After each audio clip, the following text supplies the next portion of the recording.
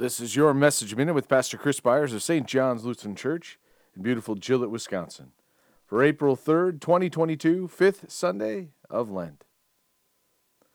When the Lord restored the fortunes of Zion, we were like those who dream. Then our mouth was filled with laughter and our tongue with shouts of joy. Then they said among the nations, "The Lord has done great things for them.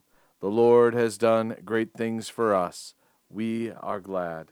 Psalm 126, verses 1 through 3.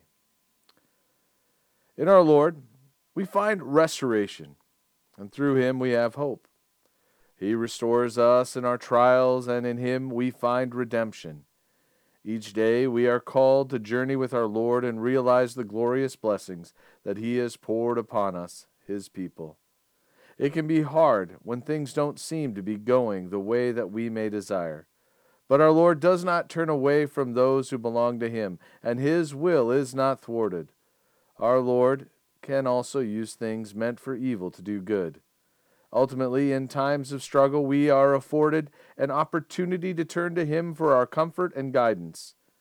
In these seasons, our Lord offers us greater protection from further harm.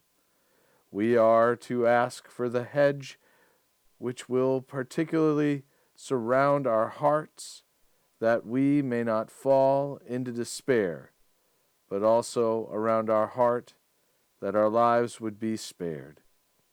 Ultimately, we know that the victory has been won, and we will be restored to the kingdom where we will no longer be faced with the struggles of sin.